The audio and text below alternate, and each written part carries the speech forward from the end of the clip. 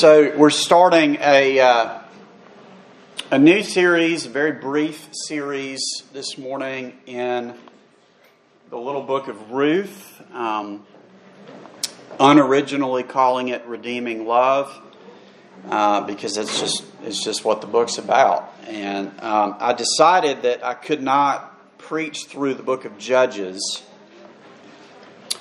without also preaching the book of Ruth. Judges, as you know, is a book full of tragic stories.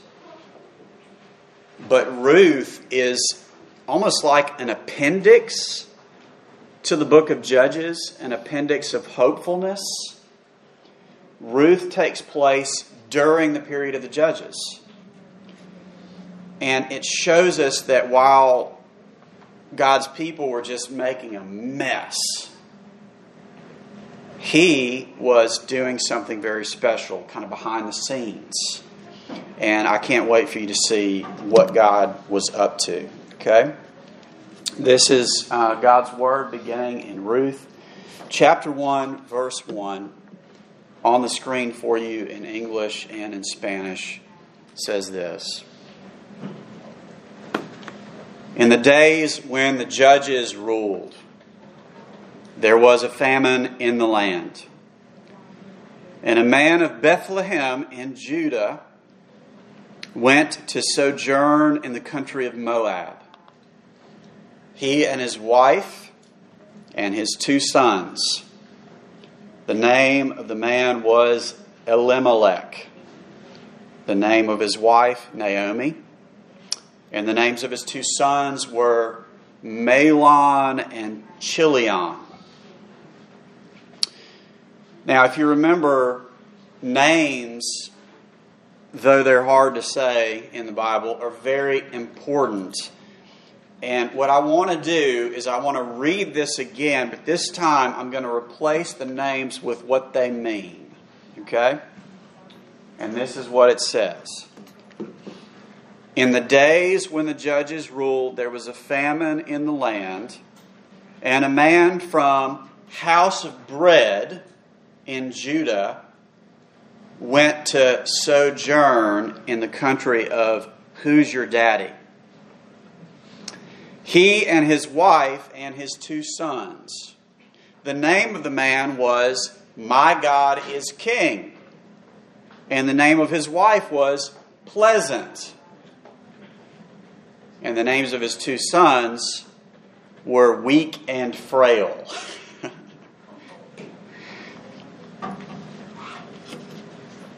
Really interesting start, okay? Do you see how this is being set up?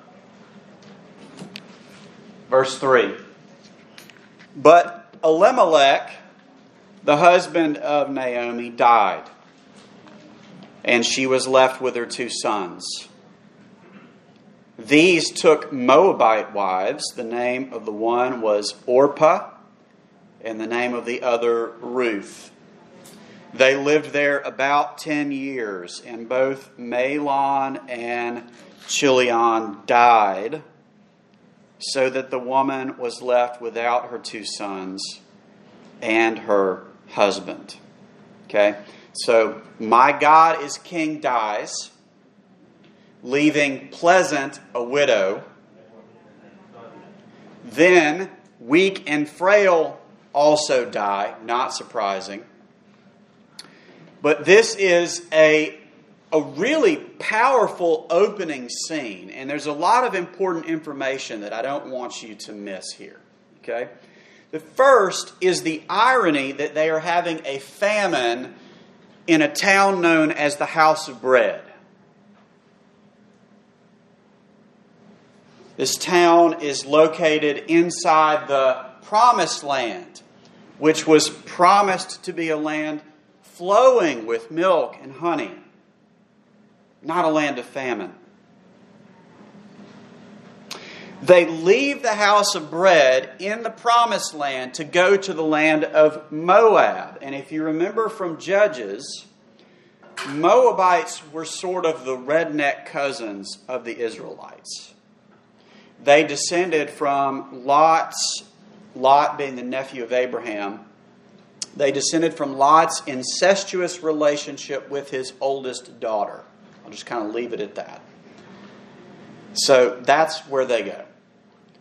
They were also military enemies of Israel at that time in the Judges period. So this family had to be pretty desperate to go from Bethlehem to Moab looking for food. And I doubt that they received a warm welcome when they got there. Naomi's sons ended up marrying Moabite women, which was, from an Israelite's perspective, not ideal. And because they were foreigners in Moab, the women that they married probably were from a lower social class than they were. Neither of those women were able to have children. For 10 years they tried. And then their husbands died. Not a great start to a story. But what I want to do first is I want us to stop and just consider Naomi. Naomi is sort of like the female version of Job. Do you know the story of Job? Naomi loses her husband. She loses both of her sons. Nothing seems to be working out for her, and God doesn't explain it to her. Now, at least Job had a conversation with God, and in the end, at the end of Job, you know that God restores what was lost. He provides Job with a new family and new inheritance, possessions. But that doesn't happen with Naomi. Naomi was a widow with no children, which made her one of the most fragile people in society. She was completely powerless, and she would be quickly forgotten. And in order to understand this story and where it's going, you have to understand Naomi. We have to stop and consider her pain, her loss. Walk a mile in her shoes, so to speak. And ask the question, where was God? How is this happening? Why is this the story? That's the question that the readers would be asking back then, and that's what we need to ask. So let's see if we can find God. Let's keep reading. Verse 6. Then she arose with her daughters-in-law to return from the country of Moab. For she had heard in the fields of Moab that the Lord had visited his people and given them food. So she set out from the place where she was with her 2 daughters-in-law, and they went on the way to return to the land of Judah. But Naomi said to her 2 daughters-in-law, "Go, return each of you to her mother's house. May the Lord deal kindly with you, as you have dealt with the dead and with me.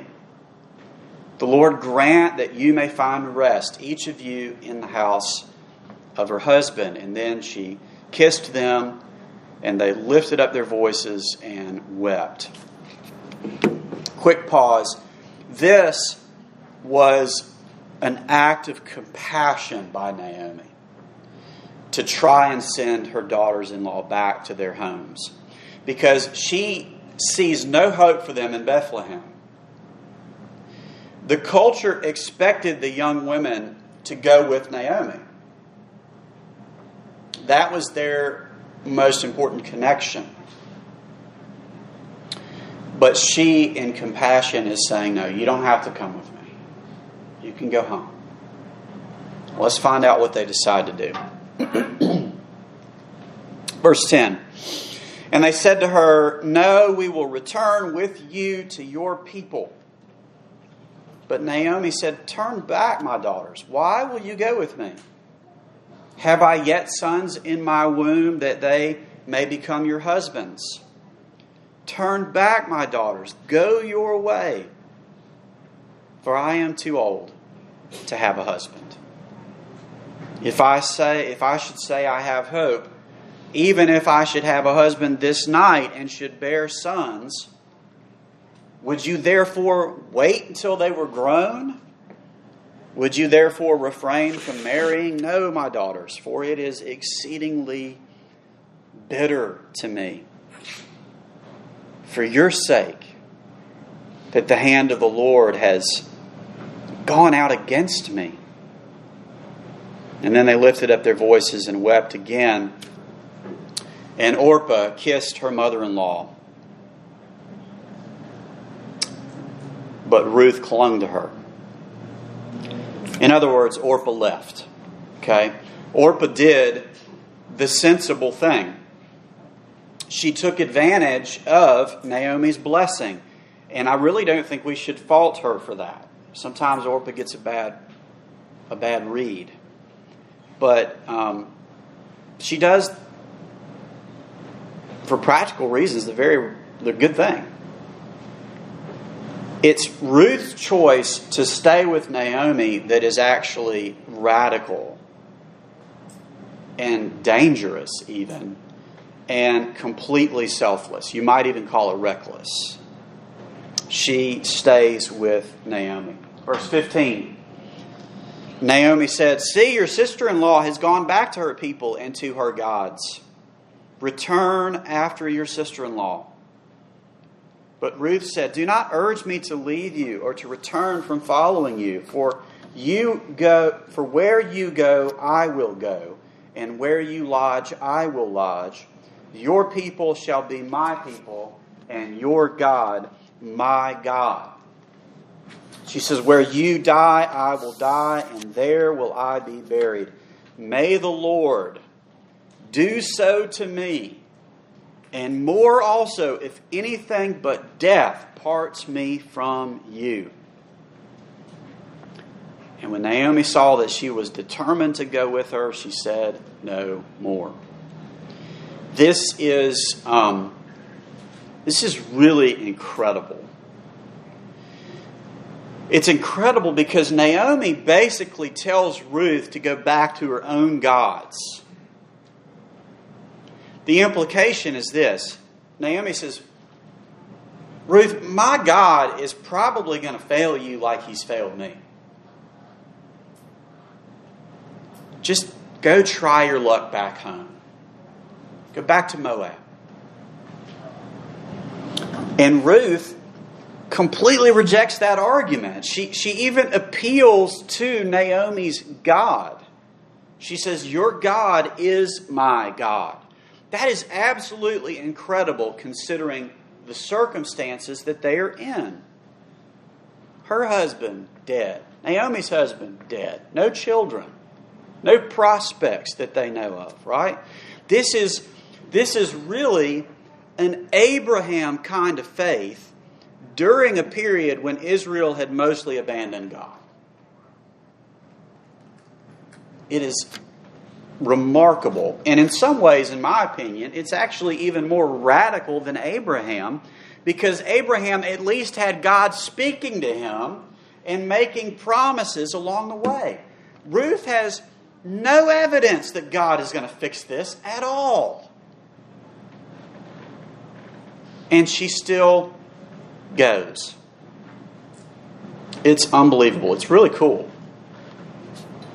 And it sounds like God. Verse 19. So the two of them went on until they came to Bethlehem. And when they came to Bethlehem, the whole town was stirred because of them. And the women said, "Is this Naomi?" She said to them, "Do not call me Naomi, call me Mara, for the Almighty has dealt very bitterly with me. I went away full, and the Lord has brought me back empty. Why call me Naomi, when the Lord has testified against me, and the Almighty has brought calamity upon me?" So Naomi returned, and Ruth the Moabite, her daughter-in-law, with her, who returned from the country of Moab. And they came to Bethlehem at the beginning of the barley harvest. And that's how our story begins. We have two women, both of them widows. They have no children. They have no support. And one of them seems to have no hope. Naomi tells the other women in town, "Don't call me pleasant anymore." Because I'm not. She says, "Call me Mara instead." Mara means bitter. I'm not pleasant. I am bitter. And we can understand why she feels this way, right? She's grieving. She's suffering. She has no idea why God is letting this happen. And if you've ever felt pain or loss or loneliness, then you understand. Her faith is not gone, but she's speaking out of that pain. Does that make sense? She doesn't see a way out of it. She's too old to have children. Which means in that culture she has no hope of finding a husband. You might summarize it by saying she feels unlovable. And that's where she's at. And folks, that's really what this story is about. The story of Ruth is a love story for the unlovable. That's how I would describe it. And unless we read the story like that, we're going to miss the point. Okay, so think about it like that. You've got someone who is feeling hopeless, who feels unlovable, and that's when God shows up. Okay? Judges, the book that we studied last, ends with this just deep sense of hopelessness, right? It just says everybody does what's right in their own eyes, and where is God, and just calamity and tragedy, one after the other. And we kind of walk away thinking, who would love a nation like this? Like, why would God stay faithful to people like that? Who keep doing the worst things? That's where Judges kind of leaves us, with that sense of hopelessness. But the beauty of it is that that's really what the Bible is about. That's really the whole story of the Bible. It's a love story from God to the unlovable, to the undeserving. Where does the story of Ruth begin and end?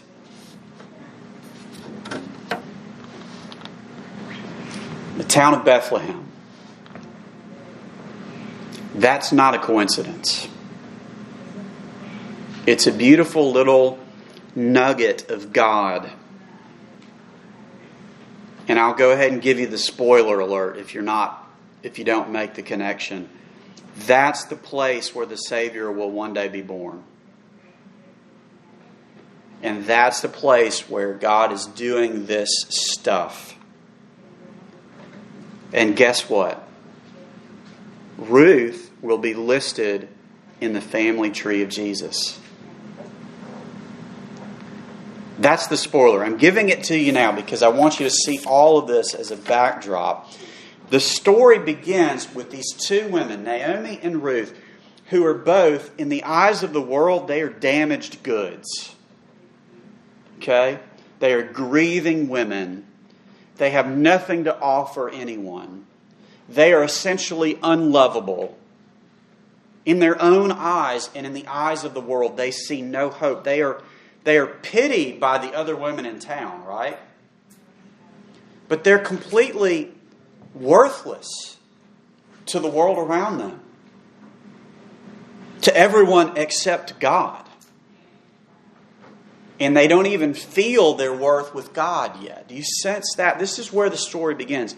But what then happens is we find out that God's purposes have no expiration date. Okay? He's not He has not abandoned them. There are no damaged goods in the kingdom of God. If you bear the image of God, then you bear the image of God. If you're breathing, then God is not done with you. And if you belong to Him, then your last breath won't even be your last breath. But what Ruth 1 teaches us is this very difficult lesson, but it's an important lesson. Very often on this side of heaven, despair and hope run parallel to each other. We will suffer, but at the same time, as believers, we're never suffering without hope. And that's the difficult lesson that Ruth 1 starts to teach us, that's going to be throughout this book, is that those two things run parallel to each other. Suffering, but with hope. And eventually they come to a head. In fact, I think that's what God is trying to teach us about the meaning of love in a fallen world. God's idea of love, the kind of love that the Bible talks about over and over, the kind of love that we're supposed to have for Him and for other people, and that He has for us, it is a love that moves through suffering. Always. And that's what Ruth teaches us. In verse 8, there was this little phrase. Go back to it. It says right here, "Go, return each of you to her mother's house, and may the Lord deal kindly with you." Deal kindly with you. In Hebrew, Naomi uses the word hesed. Hesed. Hesed is one of the most important words in the Bible. It is the word in the Old Testament that describes the steadfast love of God. So in our call to worship, when we used Psalm 107, it talks about the steadfast love of God. That's that word, hesed. Paul Miller calls it love without an exit strategy. I love that. Love without an exit strategy. It means to act on your commitments even when it doesn't make any sense. Even when it hurts. Even when it feels wrong. Even when it may mean personal loss. To stay the course. To do the hard thing. Naomi tries to send Ruth back to Moab, and that's an example of hesed. That would be loss for her, to lose her daughter-in-law. To choose loneliness. Ruth chooses to stay with Naomi, and that is an example of hesed. Because it meant abandoning a better possible future for herself in order to stay with her mother-in-law. It was death to self. It was love at a great cost. And that's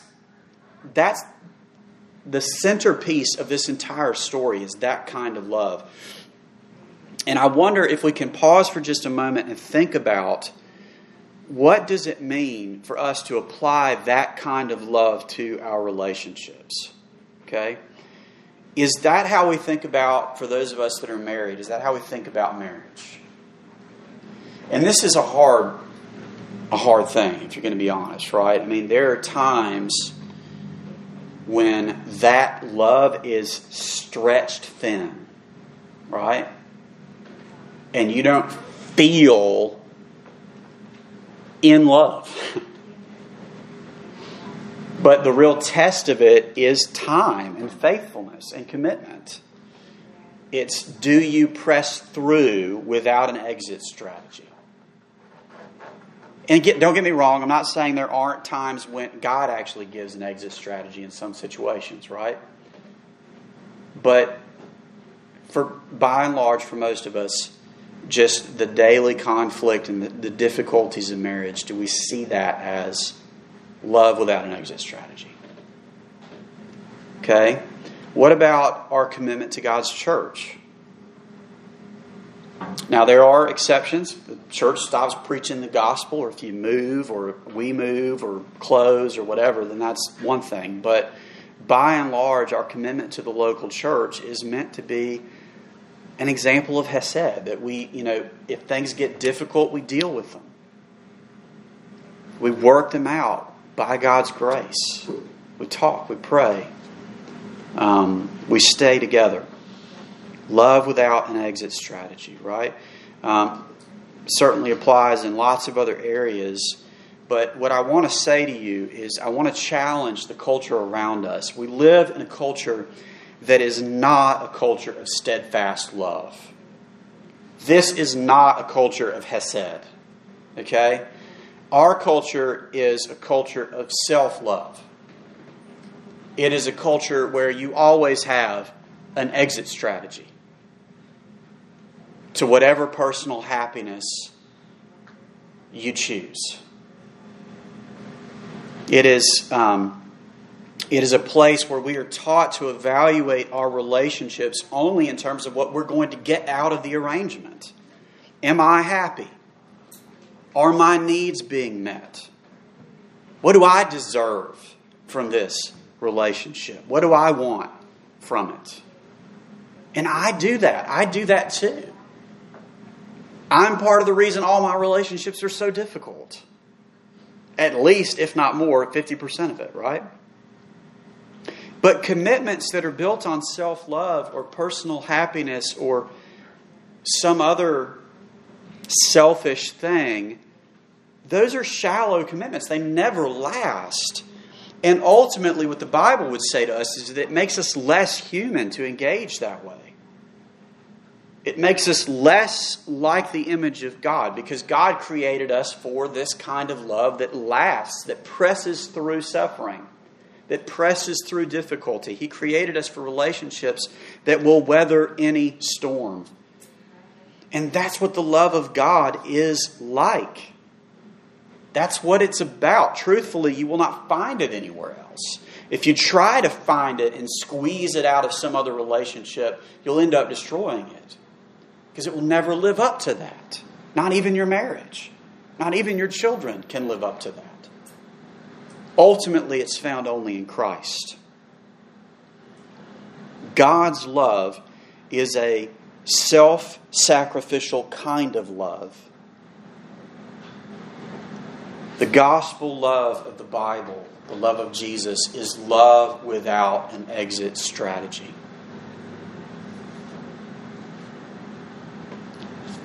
Even though God's people were really no better than the pagans, God stayed committed.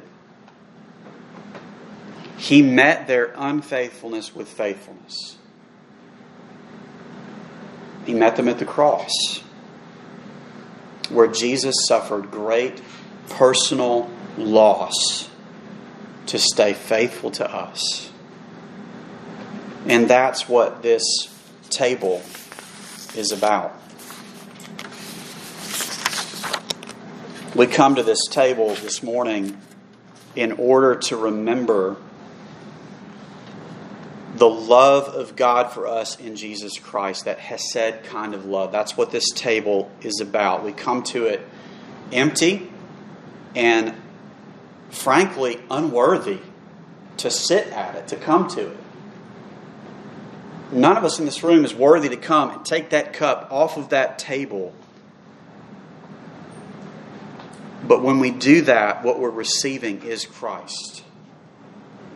His body broken for us. His blood spilled in our place.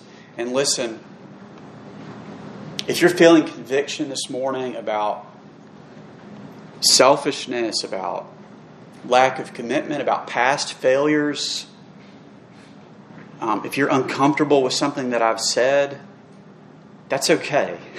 It's a good thing. That's the Spirit at work.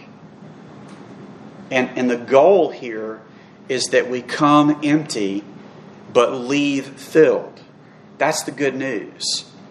That's the Gospels, that Jesus gives us a seat at the table that we could never earn. We only become worthy in Him. And if you believe that, if you have publicly professed that faith, then you're invited to this table.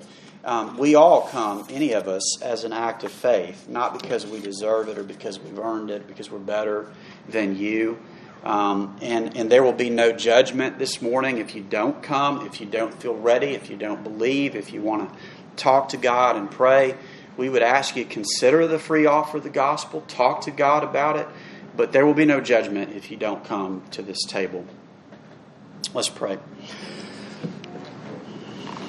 Our God, we thank you for your steadfast love to us, and we ask you to empty us of our pride this morning, to remove our shame. Would you help us to come to this table fully dependent on you alone, receiving Christ in faith? Would you fill us with grace and joy and faith, we pray in the name of Jesus Christ. Amen.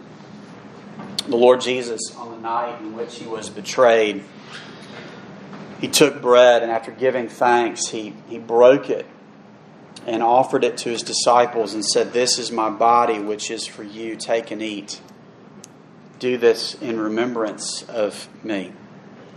After dinner, He offered the cup and said, "This cup represents the new covenant in my blood, shed for many for the forgiveness of sins. Drink of it, all of you. For as often as you eat this bread and drink this cup, you proclaim the Lord's death until He comes again." Amen. I want to ask you to send one person from each household.